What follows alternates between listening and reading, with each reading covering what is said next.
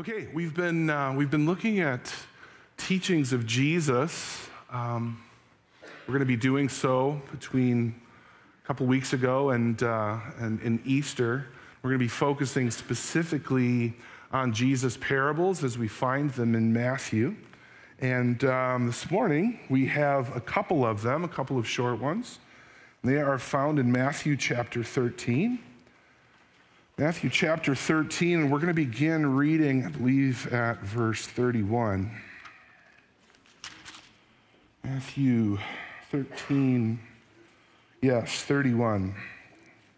31 to 35. It's on page 1518 in your pew Bibles, otherwise the words are going to be on the screens. Encourage you to follow along. It says, he told them another parable. The kingdom of heaven is like a mustard seed, which a man took and planted in his field. Though it is the smallest of all your seeds, yet when it grows, it is the largest of garden plants and becomes a tree, so that the birds of the air can come and perch in its branches. He told them still another parable. The kingdom of God is like yeast that a woman took and mixed into a large amount of flour until it worked all through the dough. Jesus spoke all these things to the crowd in parables. He did not say anything to them without using a parable. So was fulfilled what was spoken through the prophet. I will open my mouth in parables. I will utter things hidden since the creation of the world. This is the word of the Lord. Thanks be to God. All right, so as I mentioned last week, Matthew chapter 13 actually contains 7 parables. All of them touch on the theme of the kingdom of heaven or the kingdom of God. And all are designed to teach us something unexpected. They teach us about some unexpected aspect of the kingdom. Now, we talked about this last week too, and I'm probably going to keep hammering on this for a few weeks yet, but the disciples themselves had some different expectations with regard to the kingdom that the Messiah was going to establish. And so, in order to correct their thinking, Jesus used these parables to teach them and to teach us about those things in the life of the kingdom that are a little bit different from the way that we might have expected them to be. In the parable of the sower, Jesus teaches that though the gospel is faithfully preached, that there will be some who reject it. In the parable of the weeds, which we looked at last week, Jesus teaches that the kingdom, in its present form anyway, is imperfect, with good and evil growing up together. But that this is not something that the Lord has overlooked. This is not something that caught the Lord off guard. In fact, this is the way that he ordained it. Because he uses this mixed kingdom to bring us, his people, to maturity in faith. And so by this, he actually facilitates the process of perfecting us in the very midst of our struggles and trials in a fallen world. And now this morning, we have 2 more parables about the kingdom, and that's followed by an Old Testament statement about the fact that the Messiah would come speaking in parables. We're not going to touch on that too much. We're going to focus on the parables. And these parables, the parable of the mustard seed and the parable of the yeast, what they teach us is not to despise the small beginnings of the kingdom and never to underestimate the impact of the kingdom, even if it develops silently and below the surface. And so we're going to dig into that. Another way of saying it would be that we as Christians need to be careful about how we evaluate and how we measure outward growth and the impact of God's kingdom. So consider the parable of the mustard seed first. As it says in the text, the mustard seed is the smallest of all the garden seeds planted in Palestine. But it grows to be one of the largest of the garden plants, sometimes getting to the size of 10 or 15 feet and spreading out its branches so that even birds can build their nests in that bush. And so from the tiniest seeds come the largest of the garden bushes. So in this parable, Jesus is making the point that the kingdom's outward manifestation, as the disciples perceived it and saw it, and also as we perceive and see the advancement of his kingdom today, is like that mustard seed. It may at times appear insignificant, but it grows. And it grows in amazing ways. And I want you to consider why this would have hit home in such a powerful way, because Jesus is speaking to followers who are relatively small and weak themselves. They were considered insignificant in Roman-occupied Palestine in that day. And so that said, when it comes to the expectations they had of the kingdom of God when it was established, these people were longing for revolutionary change. And they expected, because God is who he is, all-powerful, one who keeps his promises, they expected that when this took place, when the Messiah came and the kingdom was established, this thing was going to happen immediately. This thing was going to happen in a powerful way. This was going to be a clean sweep, a fresh start. Everything all of the sudden would be wonderful and perfect and just the way it was supposed to be. They hoped that a great outpouring of the Spirit would bring thousands and thousands to Jesus Christ someday. But for now, Jesus' message in the parable of the mustard seed is to be patient, to keep on believing, to keep on working, and keep on praying. God's kingdom will grow. God's kingdom is growing, but don't judge a book by its cover. And don't judge the wrong book. Now, it's tempting to look at the outward ways in which the kingdom manifests itself today, to look for outward evidences and successes in the church and in the kingdom. When it comes to parachurch organizations, when it comes to mission organizations, when it comes to evangelists and missionaries, it's tempting to look at those things and to measure God's effectiveness solely by size and by numbers and by the size of a budget that a church or an organization has. That's where the parable of the mustard seed serves as a warning as well. Jesus teaches us, be very, very careful about estimating and evaluating the success of the kingdom based on those benchmarks and those criteria.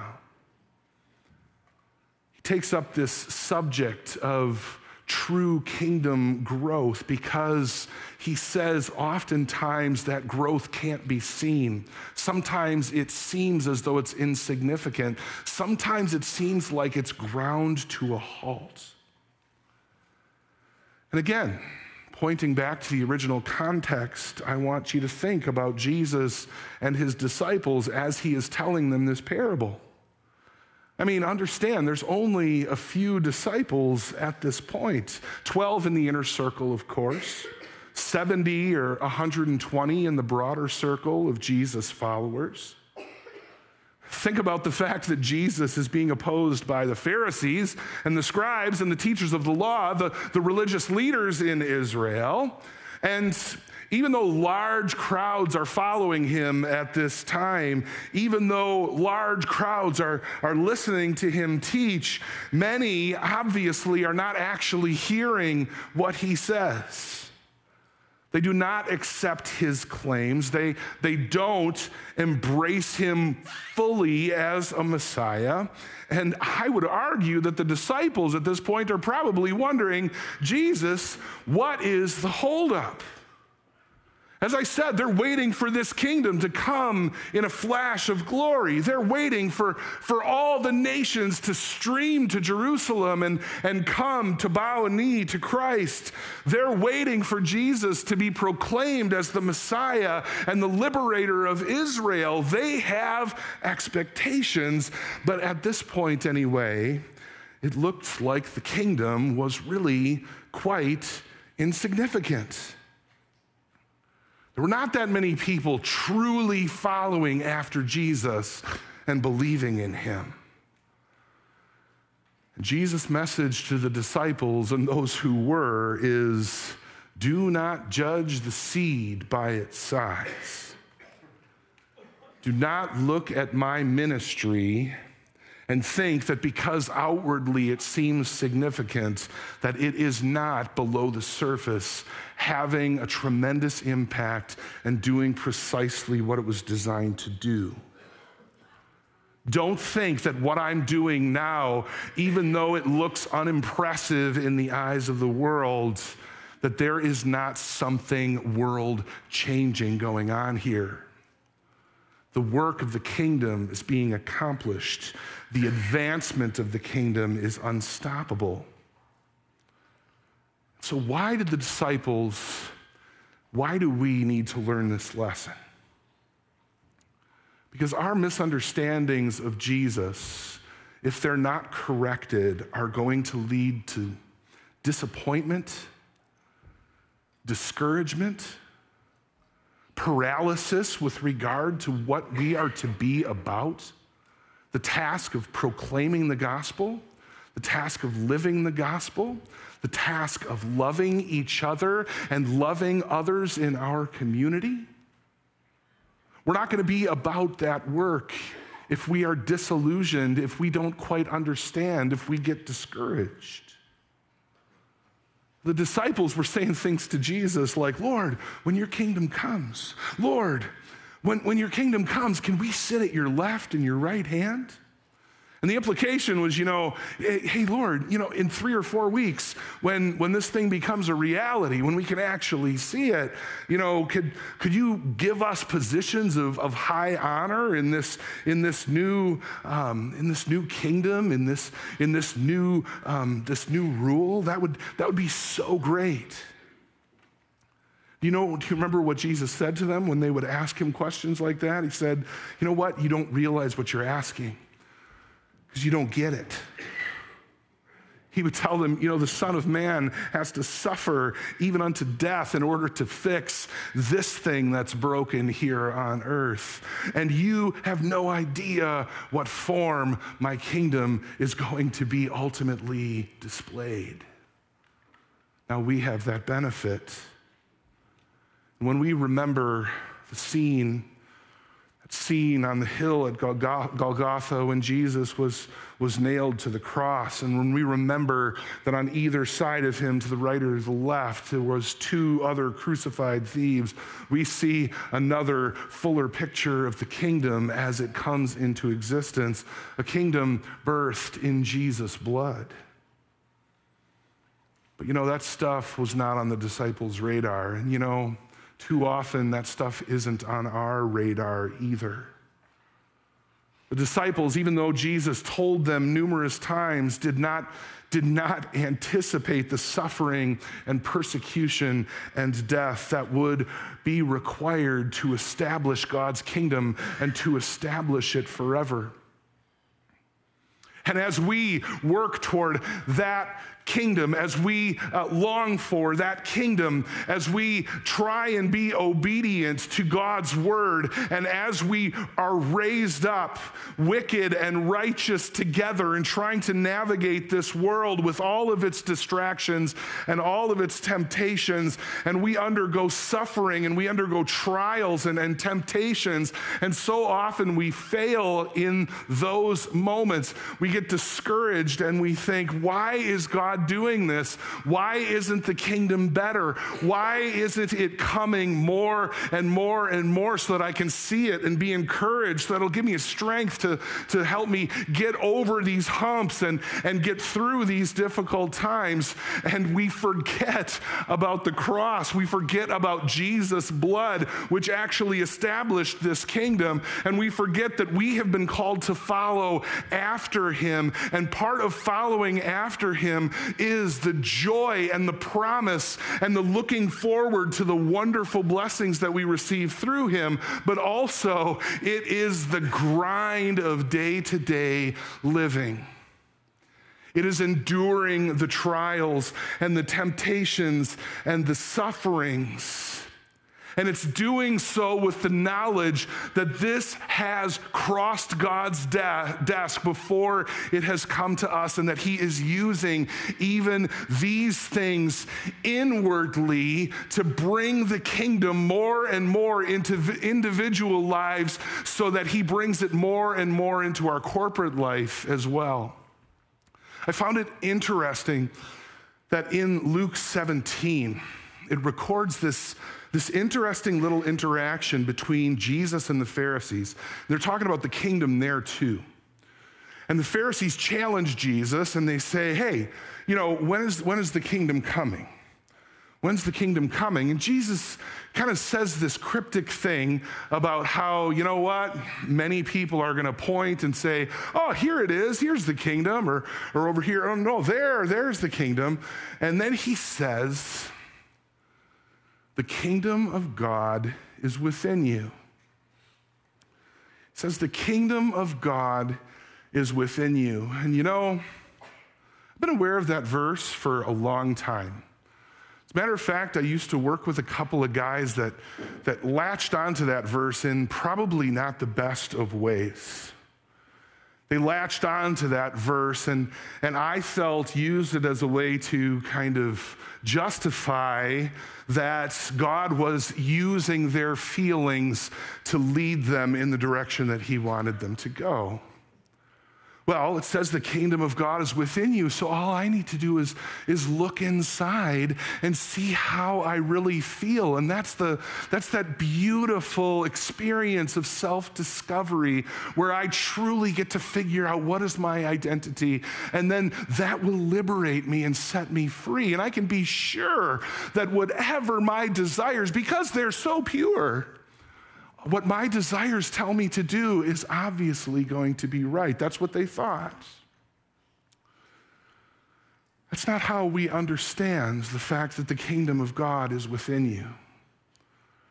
What God is telling us is not to be discouraged, not to be disappointed when all the systems that we are a part of in this world, all the broken dynamics within the workplace or the family or our community life, we are not to get discouraged by those things, because the way that the kingdom comes in this present time is in the hearts of individual people.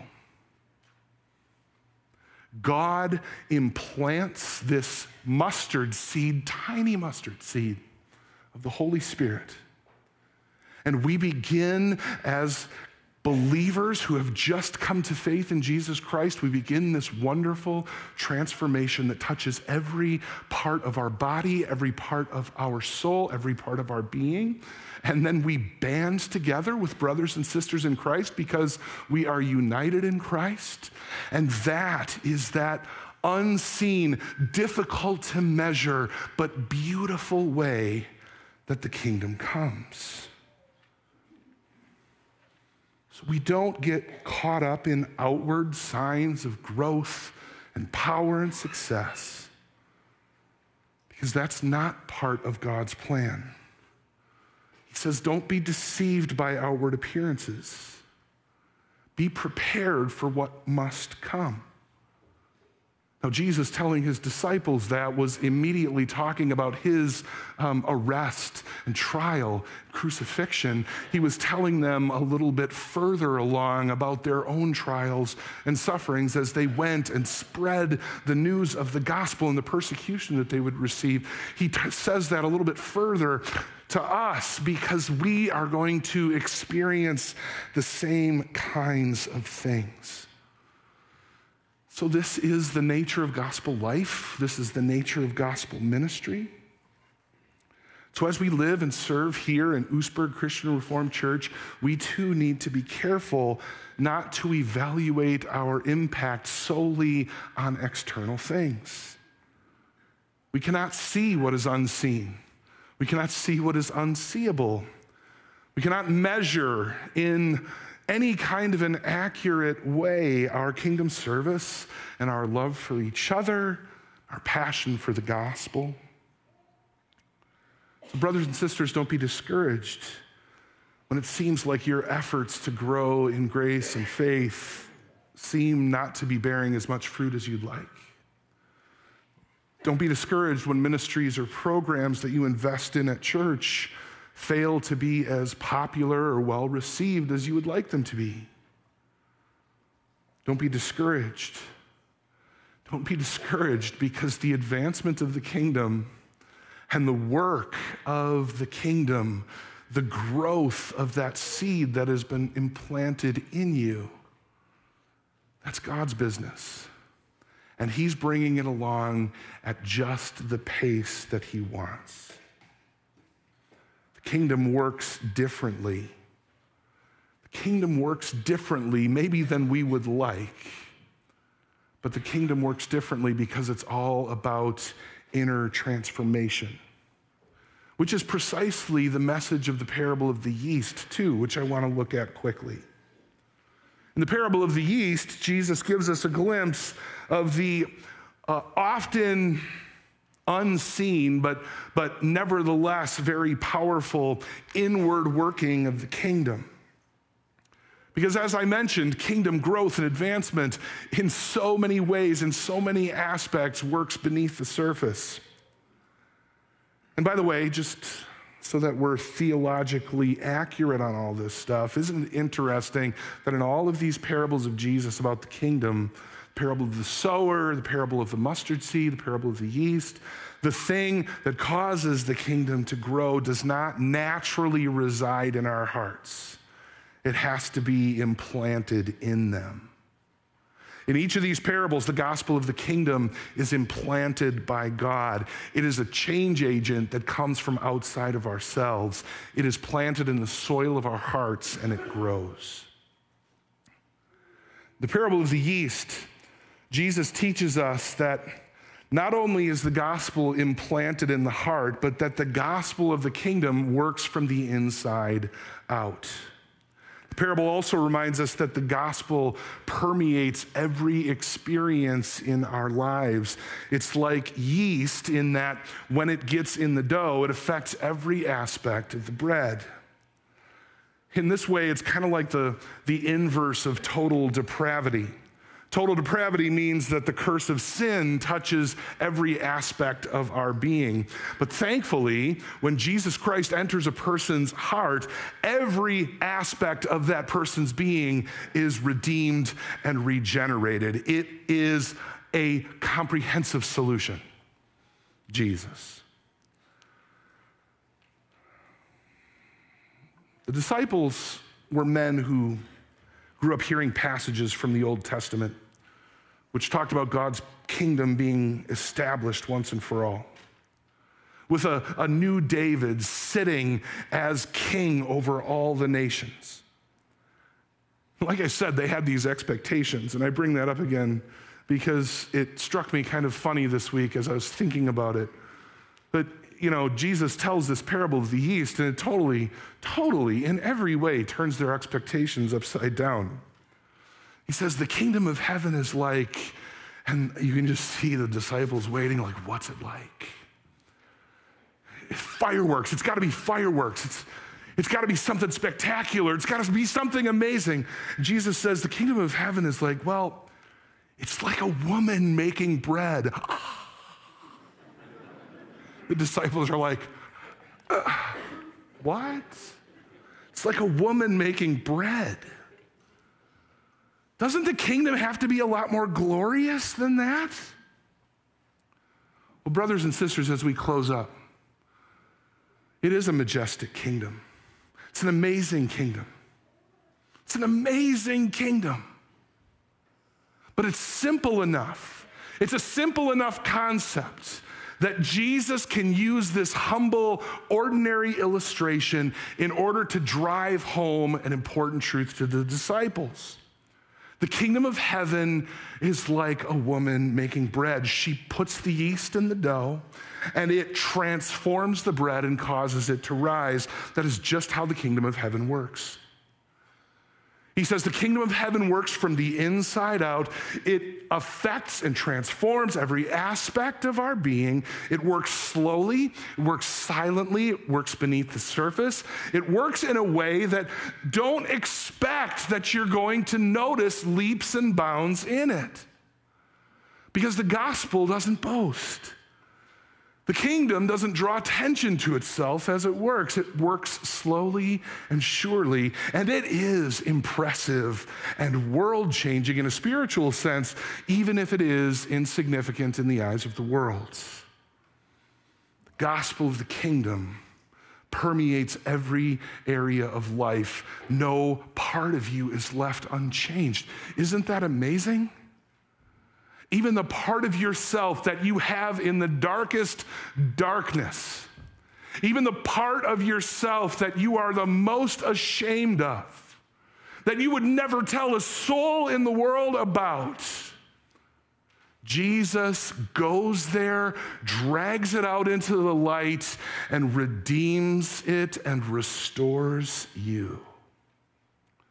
The gospel of the kingdom transforms your life from within, changes your attitude and your outlook and your worldview. It changes your purposes and your goals and your motivations. It may leave you right where you are with regard to your family and your vocation, but you are transformed from within.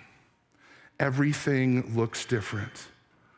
The gospel, when it gets you, turns you inside out. It touches every area of your being. What we need to do is trust that God is indeed doing his work. We need to put our lives in perspective, not with regard to who we were yesterday, but with who we were last year, or 5 years ago, or 10 years ago.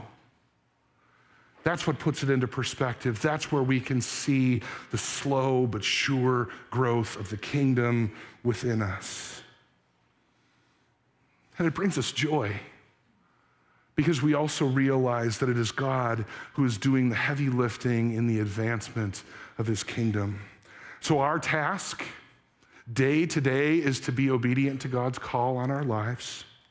Our task is to do the work of gospel ministry wherever God has placed us. Our task is to live joyfully in the kingdom of heaven, even as we anticipate its consummation.